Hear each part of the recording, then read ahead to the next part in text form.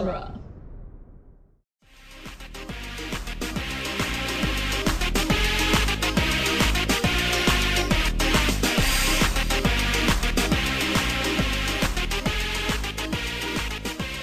Hey everyone, and welcome to Second Breakfast. This is our weekend edition for Lord of the Rings Minute, and there's really not a better name. Yeah, shout out to Gary Roby from Harry Potter Minute for suggesting this name. I mean, not that they also didn't have like a built-in weekend edition name in their work as well. Yeah. Quibbler's pretty good. But we just wanted to take a minute and thank you guys, our Patreon supporters, for everything that you guys do, and we wanted to start giving back. Finally. Yeah. It's been after mooching for 3 months, 4 months. It's been a long road for us over here at Lord of the Rings Minute. You're too loud. Oh, sorry. It's hard. Also, we're drinking. Yes. Ching. So that's going to be a thing. We're just going to be hanging out and talking. Very relaxed. Not that we're not pretty relaxed on our normal weekly podcast. But we're going to be even less so, I guess. A little less structure. So today we're going to be talking about the theatrical edition. It's a very appropriate place to start with our weekend edition, since we're covering the extended version of these movies for our minute-by-minute analysis. And you have never seen the theatrical of Fellowship at all? Yeah. And I've never seen it all in its entirety in one sitting. So this for me was kind of interesting. I was really, really taken aback by the Shire 60 years later. Yeah. Or 60 years later. And it's the only subtitle like that in the movie.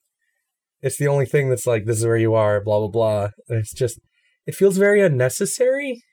Yeah. Well, like, even to like someone who had never read the books, they're going to tell you it's the Shire within like the first 5 minutes after that. I think it adds to the mythical quality of it. Like, you know, maybe. You have this whole prologue talking about all this epic nonsense, and then when you get right down into it, where are my notes? You have my notes underneath. Yeah, I do.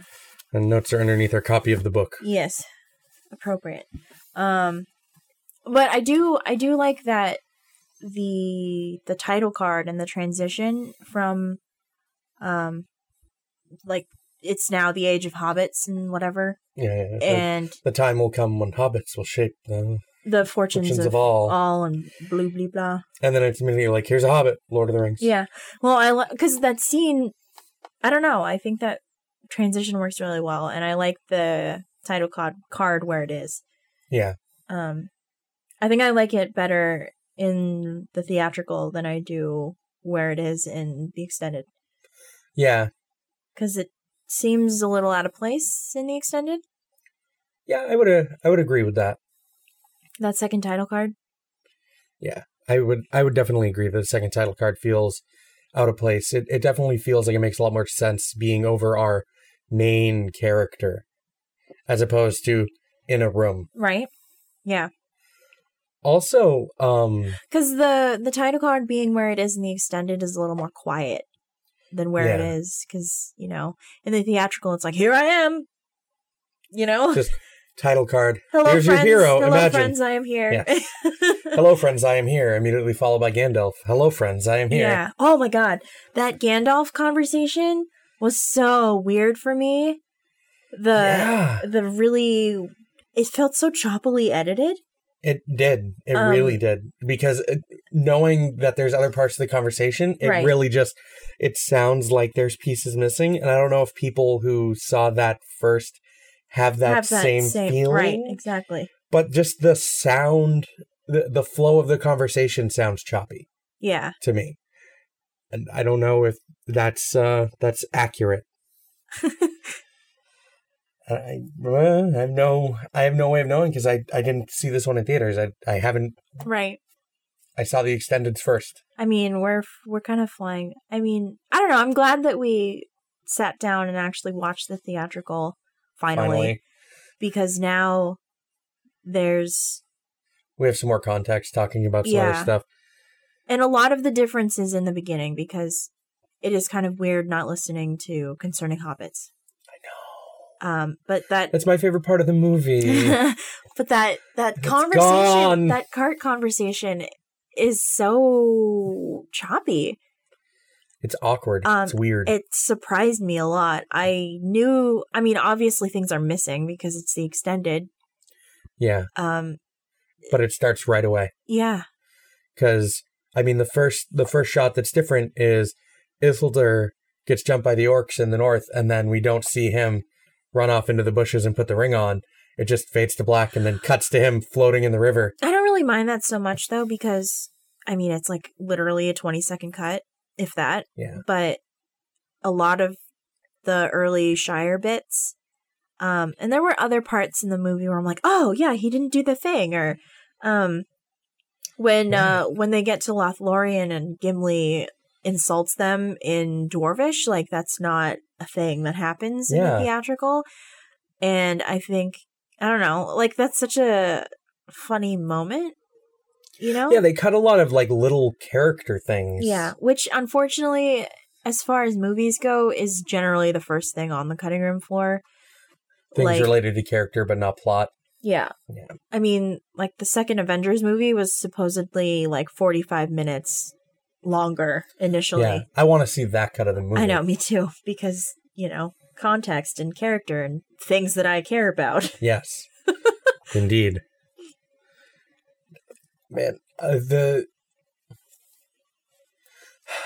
What? Missing Concerning Hobbits is so sad. Because it means that we don't get that whole long sequence with all that lovely music and yeah. And some of the lines from Concerning Hobbits are like kind of reinterpreted and given to Gandalf. Yeah. And you can tell it's kind of like almost voiced over. No, wasn't it a voiceover? Like, yeah, it wasn't. It sounded like it looked like a voiceover. I didn't see him moving his lips to those words. No, yeah, because it's when they are crossing the bridge and moving towards the bridge and moving looking towards at Bag the End. Shire. Yeah. And that was just weird. It was very weird. It was very jarring. Yeah. So like right out of the gate, I'm just like, wow, this feels like a very different movie. It's not really. Yeah. But it feels like a very different movie because the pacing. I'm biased because the pacing is definitely faster. Better. Well, quote unquote better. It's faster. It gets to where it's going in a more reasonable fashion. We're really only talking about, not including the fan club credits, about 25 minutes of stuff cut. If that. Not even. Like maybe 20. Yeah.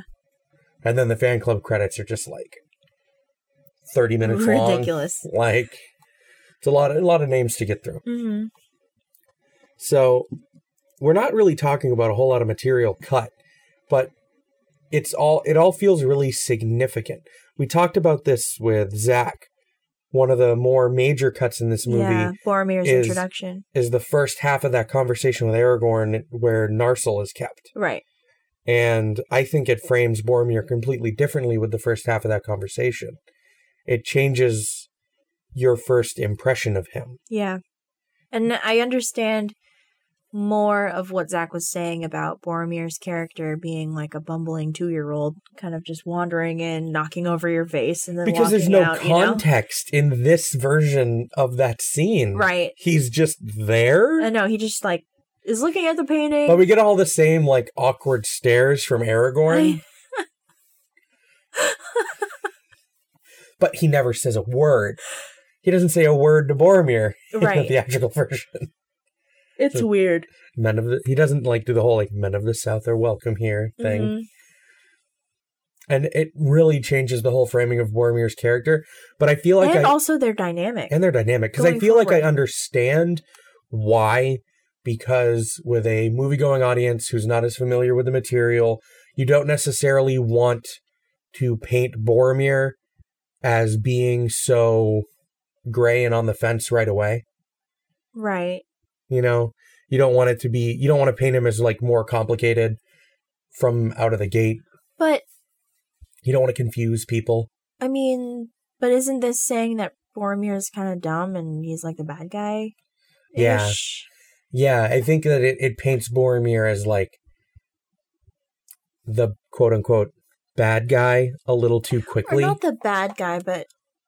the weak link. The one most susceptible to the ring's power. I mean, the council does that for us. Yeah. Anyway.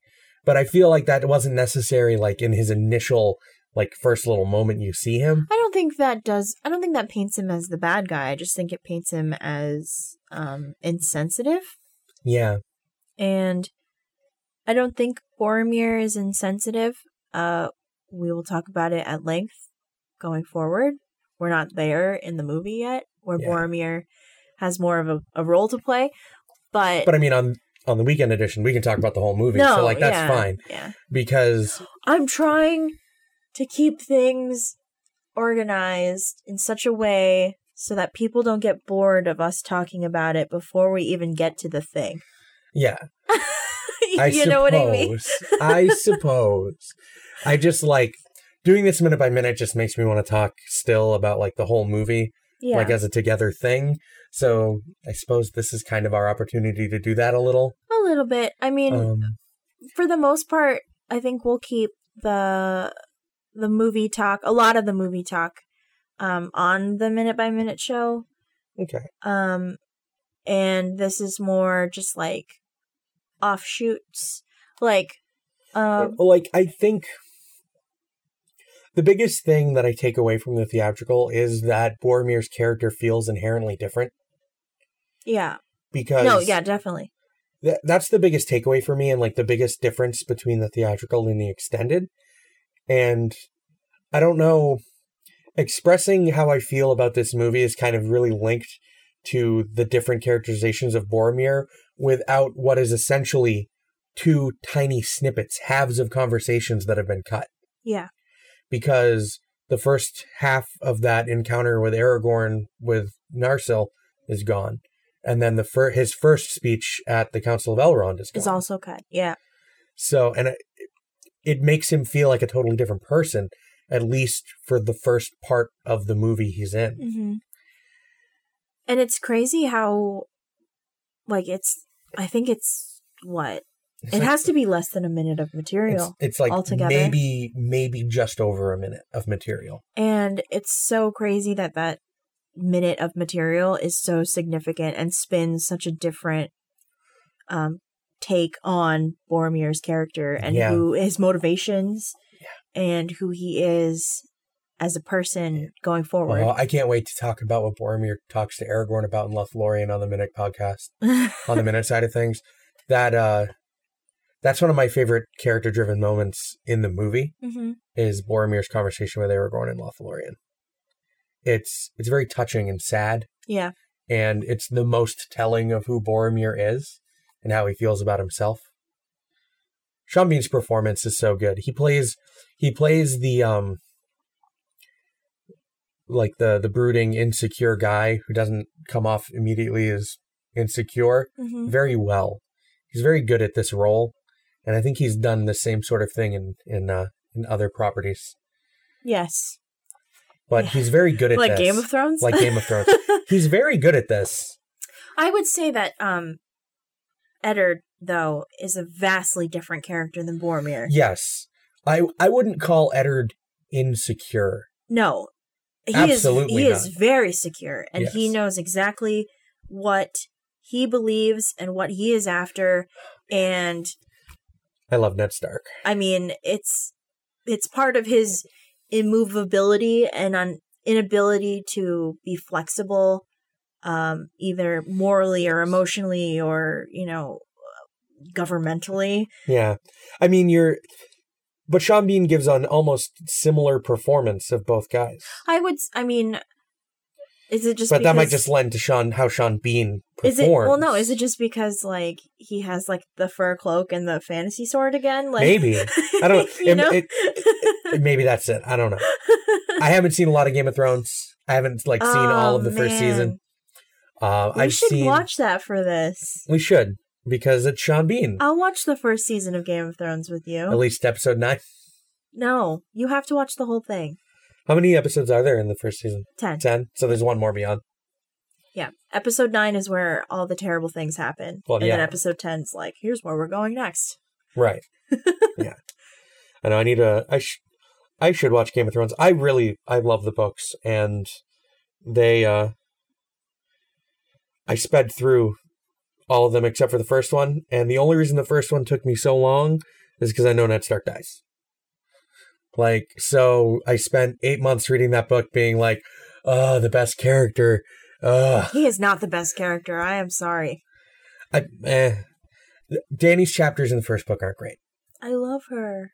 I mean, granted, I read the book after I watched the series, which was really helpful because I knew who everyone was.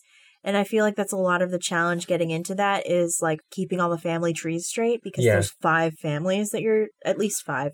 There's 4 in the first one, right? Lannister, you're really Stark, trying to keep track of Lannister, Stark, Targaryen. And the Wall. Yeah, and the Night's Watch, so quote-unquote families. Yeah. Factions. And the Tullys come up. Yeah. The Tullys come up. They're fairly important in the first book. Yeah. So it's been a while. I haven't read them in a while, but because I read the... But we don't like really get in-depth analysis of like the coolest characters introduced in the first book until like book 3 and 4, so... I don't know.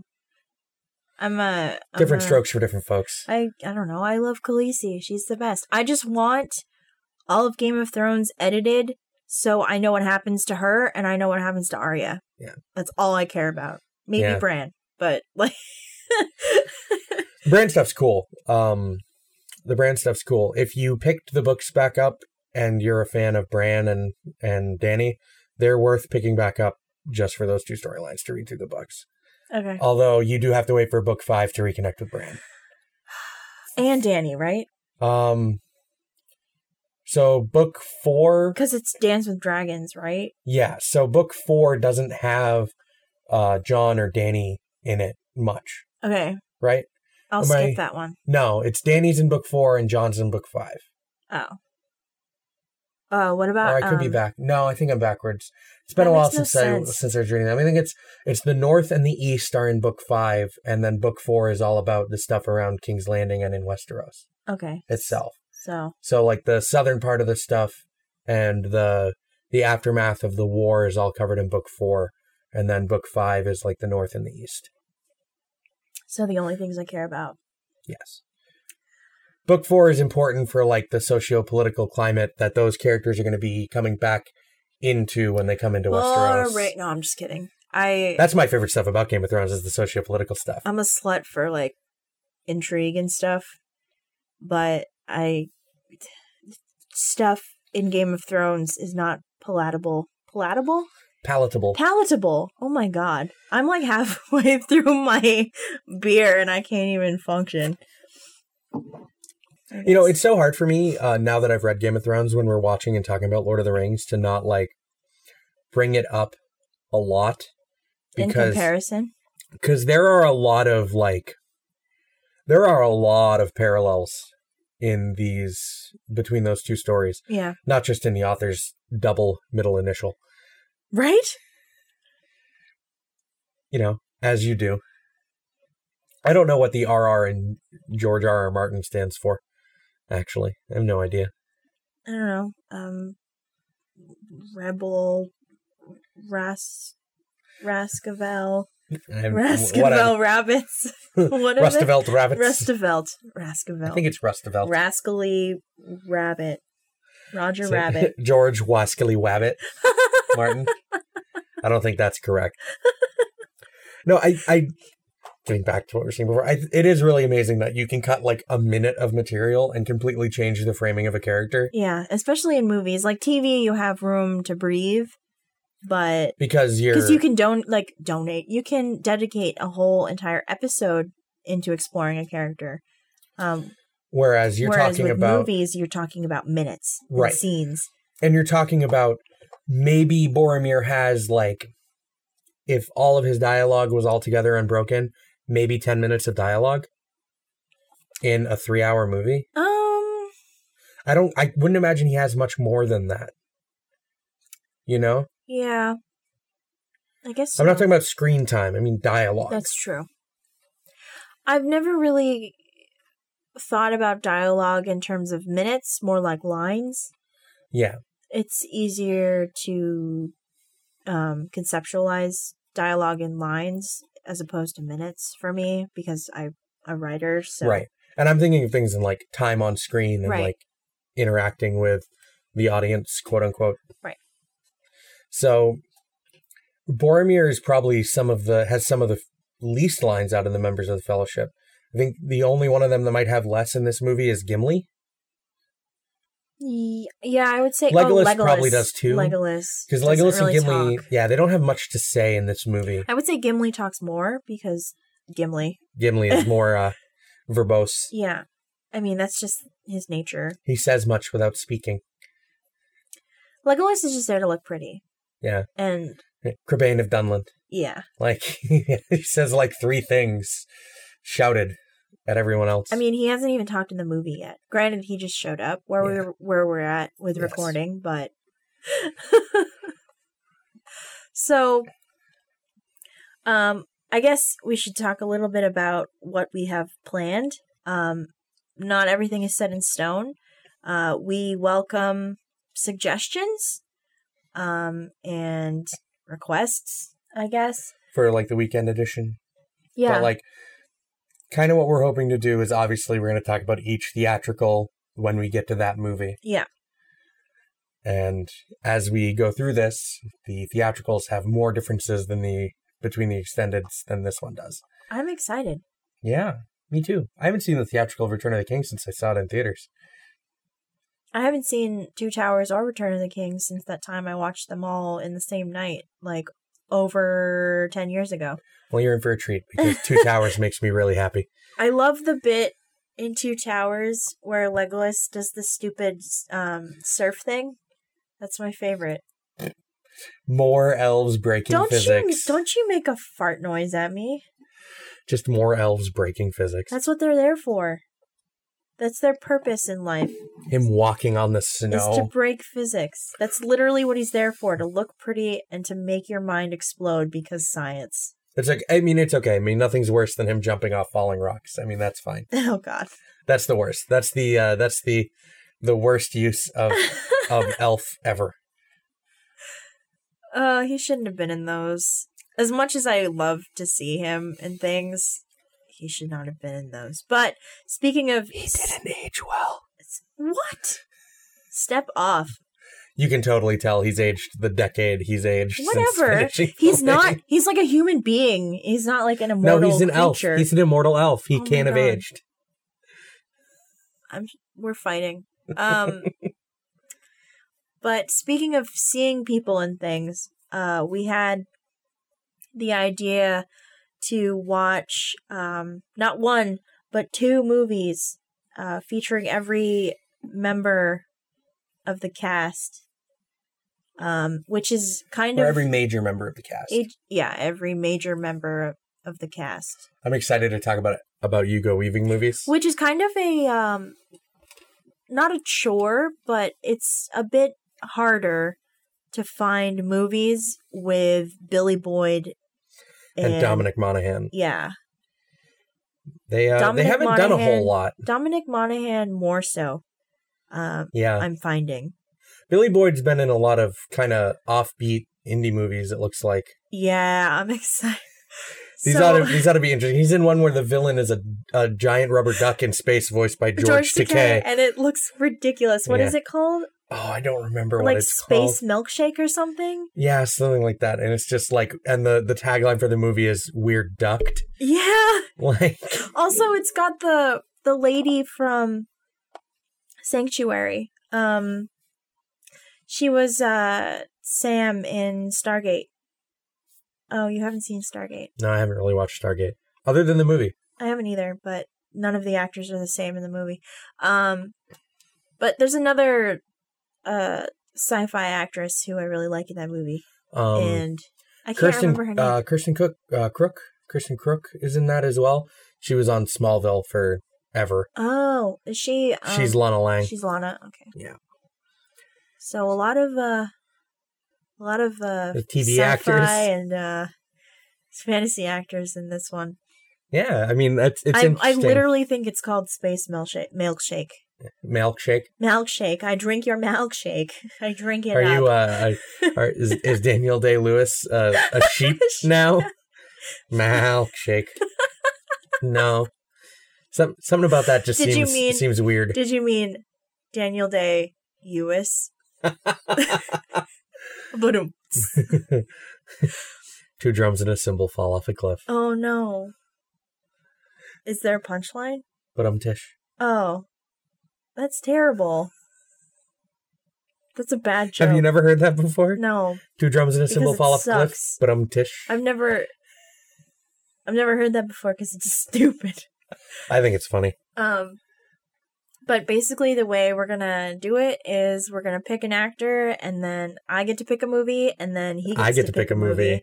And we're gonna watch it, and we're gonna talk about it. And some of them we have never seen, some of them we love, and some of them only one of us has seen. Yeah, man. For Orlando Bloom, we get to talk about my favorite movie. I feel like such a bad wife and partner, having never seen your favorite movie. And you literally talk about it every single week, and it's literally sitting on the shelf like less than 50 feet away from us. And I like... It's fine. Well, I mean, we're going to talk about it on the episode, but romantic comedy is not my genre. Yes. I am aware. So, I mean, I don't know. It just happens to be my favorite movie. The only reason I'm just kidding. I would have watched it eventually. Because Orlando Bloom. Well, no, not even because Orlando Bloom, because I respect you and care about you. Aww. Also, Orlando Bloom. Yeah. He's got shaggy, just above the ears, curly hair in that movie. He's cute. I mean, it's Orlando Bloom. He's always cute. Stars Orlando Bloom and Kirsten Dunst. Interesting. Susan Sarandon. Susan Sarandon is in that? Yeah, she plays his mom. What? Okay, that's all you had to say. She tap dances in a pantsuit in the climax of the movie. Why aren't we watching this right now? It's very good. I really like it. Alec Baldwin is in it. What? Why haven't you... Okay. Literally, the only thing you've told me about this movie is that it's a dark romantic comedy starring Orlando Bloom and Kirsten Dunst. Yep. Which are, respectable things. But, okay, Susan Sarandon tap dancing in a pantsuit and Alec Baldwin in anything? Yep. Why didn't you say that? Well, the Alec Baldwin thing is only at the beginning of the movie. And it's the funniest thing in the movie. Oh. In my opinion. Well, don't spoil it then. So, you'll get there. We'll watch it. Okay. Are we going to do the Fellowship in order of appearance? Or alphabetical, or however we feel. Alphabetical by last name puts Bloom very close to the beginning. Or however we... Oh, no, I meant character name, but I guess that's true. If we're doing that, then Aragorn's first, which I'm not complaining about. Yeah, I mean, Viggo Mortensen's been in a lot of good movies. Pick. I know what mine was. What was yours? Actually, I don't know what mine was. I'm not sure. Probably Hidalgo, right? Yeah, probably Hidalgo. I don't know if I've ever seen Hidalgo, but I've always wanted to watch Hidalgo. I saw it at work once. It was cool. Horses. Oh, you know what else is missing from the theatrical that makes me sad? What? The giving of gifts from Galadriel to the Fellowship. Oh yeah, there's no nice shiny daggers. You got any more of those nice shiny daggers? There's no Gimli getting the hair. There's not that cute moment with Gimli and Legolas. I know. And thus, a bromance was born. Was there the Lembas bread thing? No. There wasn't the Lembas bread infomercial? There wasn't. Wow, they cut out all of Orlando Bloom's lines. Oh, sad. Theatrical. Just one small bite can fill the belly of a full-grown man. How many did you have, Pip? 4. Fart joke. Gas noise. It's so good. It's so hobbity. Okay, so I'm going to confess something right now. I love fart jokes. as far as like my crass humor of choice is like stupid poop jokes. So like that bit where they roll off the hill and almost land in poop, and he's like, "Oh, that was close." I'm like, "Heh." Looking directly at a pile of dung. Yeah. Just that's pretty good. The more you know on Second Breakfast. Yes. Like, and one of the other little things that's missing is we don't get the setup for the Mithril shirt. We see Bilbo give it to Frodo, but we don't get the setup in Moria of them talking about Mithril. I don't feel like that's necessary. I don't feel like it's really necessary either. I feel like it's a little redundant, especially with the Bilbo scene, because, I mean, regardless of whether or not we see Frodo have the shirt on in Rivendell, we know Bilbo gave it to him. Yeah. And we know its significance, you know? Also, I mean, I can definitely see the argument that not bringing up Mithril again lets the audience maybe forget that he has it. Right. So it creates more tension for that moment, whereas bringing it up, because he looks down at it. He's wearing it, and he like looks down at it through his little shirt. Yeah. But I've always liked the little exchange between Gandalf and Gimli in that scene. When he talks about how I never told Bilbo, but its worth was more than the value of the Shire. Mm-hmm. And Frodo's just looks down, and he's just like, oh, I should be careful with this. I'm rich. And then he gets stabbed. And then he gets stabbed. Which, followed by a line that has also always sounded a little awkward to me. I am super excited to talk about Moria.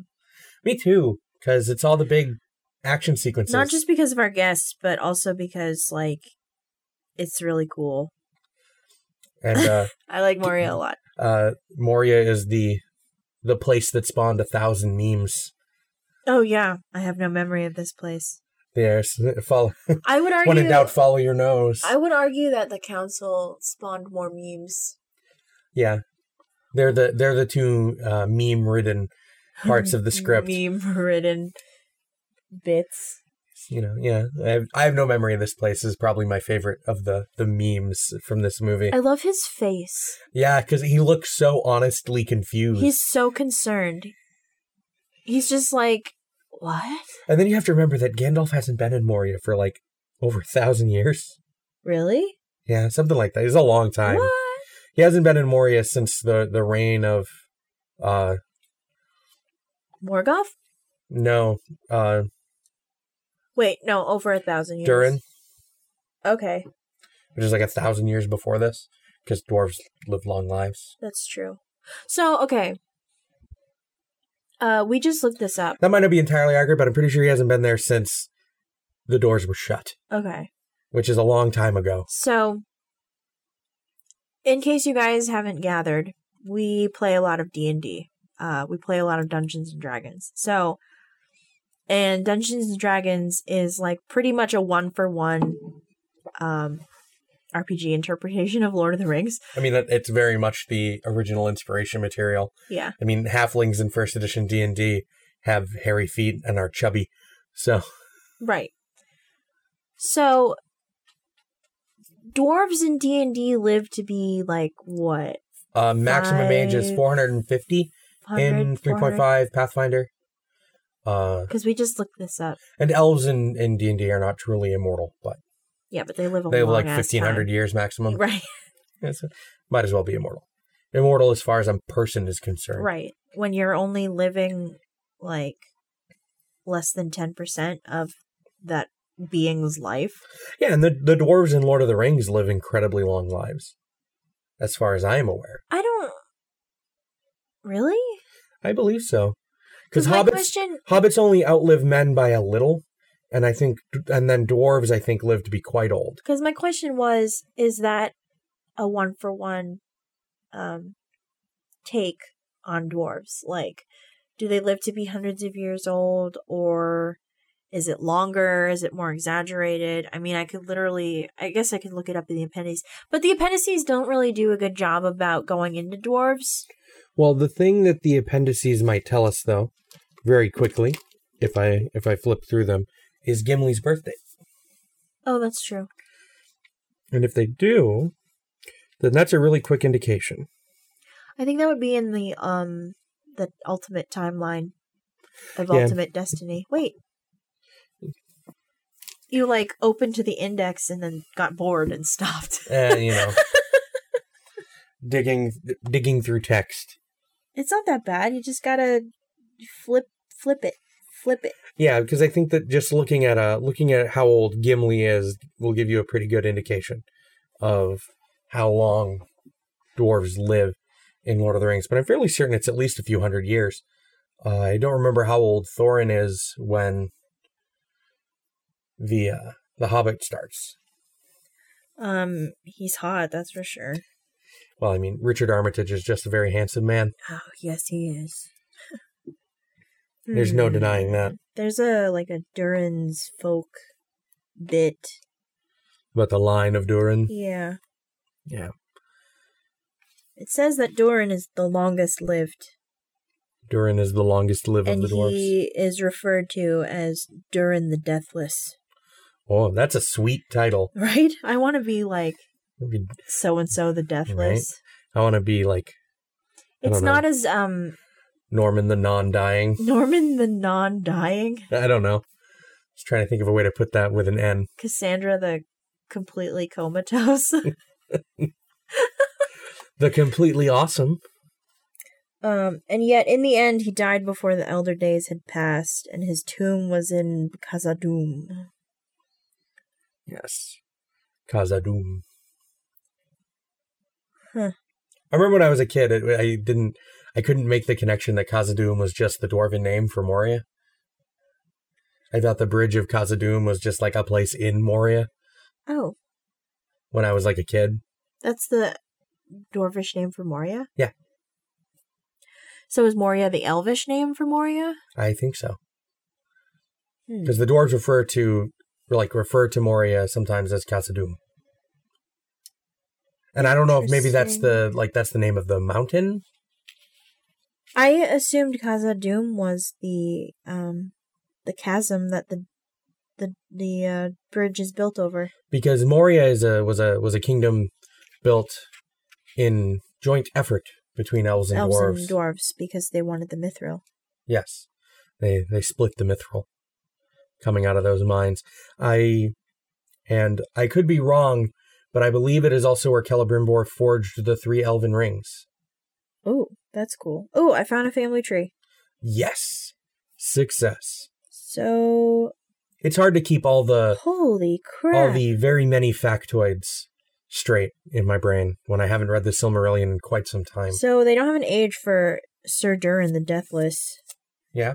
But his his heir, Durin the Sixth, lived from, and this is the first age, so he lived from 1731 to 1980. 1731 to 1980 is 250. Yeah.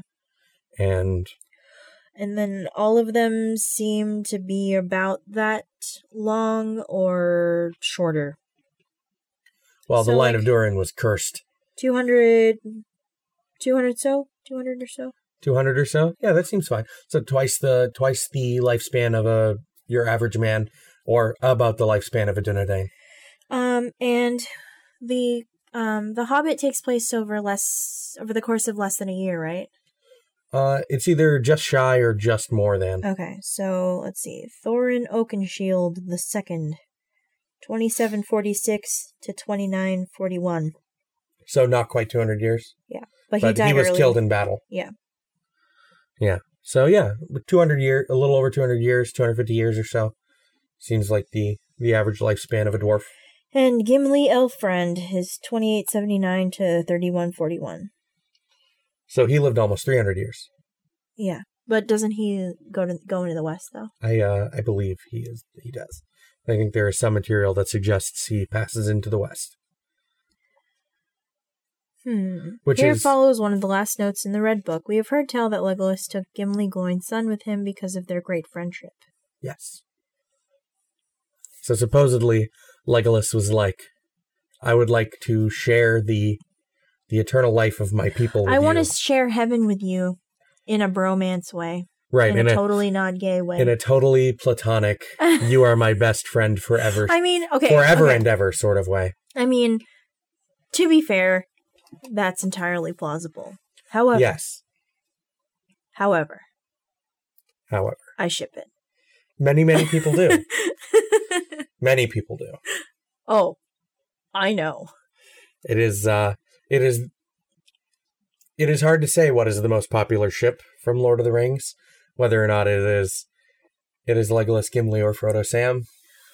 I think they are relatively equal in popularity. What do you mean by popularity? Like timelessness, or the amount of people that ship it? Or the amount of people that ship it. How often I see things on my dash. Oh. Because I think I see roughly the same amount from both. I don't follow a ton of Lord of the Rings blogs. Maybe I should. But I don't really. I followed quite a bit so I could get pretty photo sets and reblog them for our Tumblr. But that's basically what I use Tumblr for nowadays. Yeah. I stay away from the discourse with a capital D. So the discourse. It's like a great evil. Yeah. I see you. Yes. So, I don't know. What did you think of this theatrical? We wandered away from it. There are things about the theatrical that I think, because I've watched the extended so many times and I'm so into it, I think that it doesn't feel complete to me watching the theatrical. I feel like I'm missing some of the aspects of Boromir's character that I find so incredibly fascinating. Yeah. I'm missing some cute scenes in Lothlorien with the whole gift-giving thing and the lembas bread. Because the lembas bread's really funny. And I don't know, I think I'm just missing character context that's really important to me and how I feel about the book and the movie. Yeah. And these characters in general. I would say that for the most part, I prefer the extended edition. However, there are some aspects of the theatrical that I do really like the title card being where it is, and the just the overall pacing of it. It was kind of refreshing being able to sit down and finish this movie in less than 3 hours, or roundabout 3 hours. Yeah. As opposed to the roundabout 4. Also, I loved not having to get up and change the discs halfway through. That was so nice. First world problems, Emma, right? Okay. I know, I complained about it. I complained about how annoying it's going to be when we get to the split minute. Yeah. And having to watch the commentaries and take notes. It's going to be fairly annoying. I'm not looking forward to that, and it's soon. It is soon. But we don't have a guest that week. I don't have to worry about it. We don't have a guest that week, so it's not like we have to worry about them also trying to figure out minute stuff. Because then because if a guest had to do that with the split discs, it would be kind of annoying and problematic for them to figure out the math of where they're supposed to be. Because the minute ends at a 30-second mark. Yeah, or the disc ends at a 30-second mark, so then everything else is off by 30 seconds. Yeah. But logistics and such. I don't actually know what we'll be talking about next week. We might just decide to go headfirst into some movies. We hope you guys enjoy it. I'm excited to watch other movies that these people have done. Yes. I am as well. I really enjoy Cate Blanchett, but I haven't really seen a whole lot of movies she's been in. So what was your pick for hers? One of the 2 Elizabeth movies she's starred in. The ones that were Oscar nominated? Yeah. She's played Queen Elizabeth twice. Which I find odd. Maybe we should watch all 2 of those and then also watch my movie because I really want to watch it. Yeah, we should watch both of these Elizabeth movies.